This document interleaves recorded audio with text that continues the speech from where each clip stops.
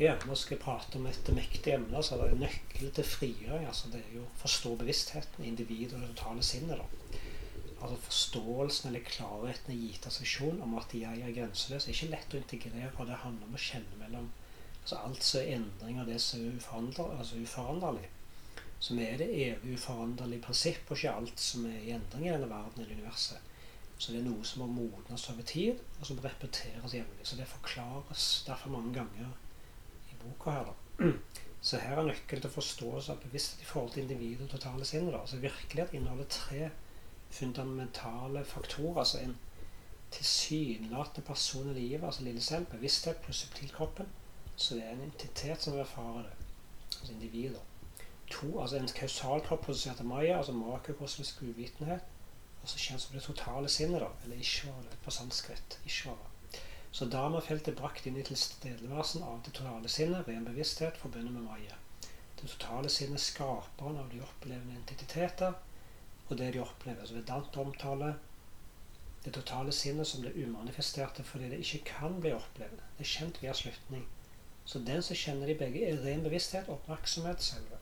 Så både individet og totale sinnet har den samme identitet som bevissthet. Ingen av de kan skape, fordi skapes en bevisst prosess. En bevisst prosess krever tydeligvis bevissthet. Så ved gransking så løser de seg opp i bevissthet, fordi de er ikke permanente. Selv om det totale sinnet framstår som relativt permanent i konteksten av et individs levetid. Så bevissthet og oppmerksomhet med andre ord kan ikke bli avvist, fordi det er permanent. Permanent eller ikke permanent er egentlig ikke så veldig gode ord, fordi de antyder dualitet og tilsynelatende atskiller, altså er erfarende individ fra objektene erfarer, men like så trenger vi disse ordene da, og andre som ligner de på de da, for å kunne kjenne mellom fenomenene.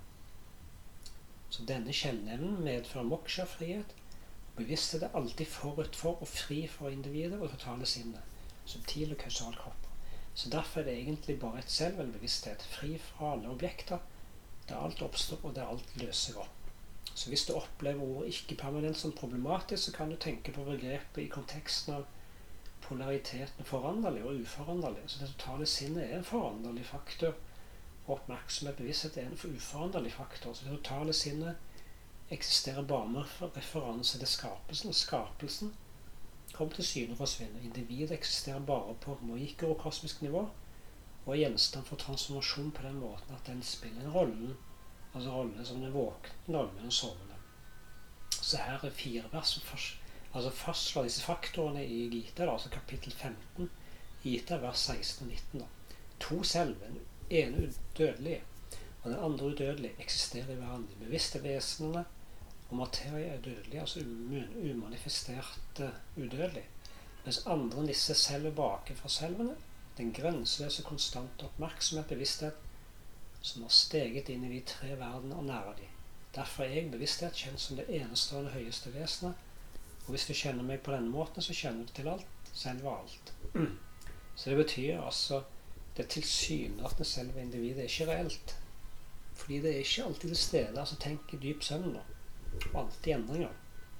Selv om det viser seg å være bevisst, så er det egentlig ikke bevisst. Den er modifisert av Maya, altså uvitenheter, og er dødelig fordi dens levetid i dens tilsynelatende virkeligheten er veldig kortvarig. Så moksha er frihet fra ideen av eierskap, og være den som handler, og den som har stor grad av kontroll over resultatene. Den essensielle antakelsen hos individer som er identifisert med subtilkroppen. Altså det er ego, sinn og kropp da. Intellektet da. Kropp, altså ego, sinn og intellekt. Identifisert individet og kjent som menneske eller folk, som en gang uvitenheten med en sann natur og fjerner, så vil en tilsynelatende person fortsette å eksistere i den tilsynelatende virkeligheten, selv om selve ikke er fanget i uvitenhet. Så den tilsynelatende person vil derfor alltid være fri for forestilling om at det er begrenset, utilstrekkelig, ufullstendig. Så den vet at den navnes formløs ubetinget bevissthet. Så det totale sinnet forbundet med Maya er bevisst, selv om det ikke er et individ. Som ordet det høyeste vesen i verset ser ut til, og det er ikke modifisert av uvitenhet, altså Maya da. Men det er likevel avhengig av bevissthet. Det totale sinnet er bevisst, fordi når Maya viser seg, så er det noe for bevissthet å være bevisst på. Så det totale sinnet er alltid til stede i bevissthet, Men det er enten manifestert eller umanifestert med referanse til bevissthet. Så derfor er det totale sinnet forbundet med meg heller ikke reelt. Så det totale sinnet er forbundet med meg evig eller permanent med henvisning til individet og til objektene opplever, men ikke permanent med henvisning til bevissthet. Å si at det totale sinnet forbundet med meg evig med referanse til individet, betyr ikke at det er grenseløst, fordi uvitenhet eller meg bare angår en liten brøkdel av bevissthet, og fordi det opplyser tilbake til bevissthet på slutten av en skapelsessyklus. Så det totale sinnet er bare bevisstheten sin evne til å skape det. Så forholdet mellom totale sinnet fri fra meg og det totale sinnet forbundet med meg kan sammenlignes med et individ i den forstand at individ og dets krefter ikke er det samme da. Så det totale sinnet er den som utfører kreftene. En kunstner for eksempel er mer enn hans eller hennes kunstneriske tendenser og handlingene manifesterer da, så meg er evig da, fordi meg er en kraftig bevissthet. Og bevissthet er evig. Dette fordi meg er uten begynnelse da, nadi på sanskrit. Personlig uvitenhet, altså vidya på sanskrit, opphører når selv er blitt realisert og slutter sin inkarnasjonssyklus og lidelse. Mens maya eller kosmisk uvitenhet fortsetter uendret selv om den ikke alltid manifesterer seg da. Så når uvitenhet eller maya manifesterer, så viser totale sinnet seg i form av en skaper, fulgt av en tilsynelatende skapelse, altså verden alene veser og livløse elementer da. Så det totale sinnet som ren bevissthet og ikke tilknyttet maya blir kalt for paramatman. Så hvis det er student av Vedanta eller kjente vedisk litteratur, så vil du kanskje ha kjennskap til ordet Ishvara, altså det totale sinnet her da. Ofte referert til som paramatma, uskapt ikke-dualistisk bevissthet. Så jeg har brukt ordet paramatma for å unngå denne forvirringen. Selv om paramatma blir kalt for evig udødelig, så er det ikke noe av delene. Evig og udødelig trekker slutning om ikke evig og dødelig.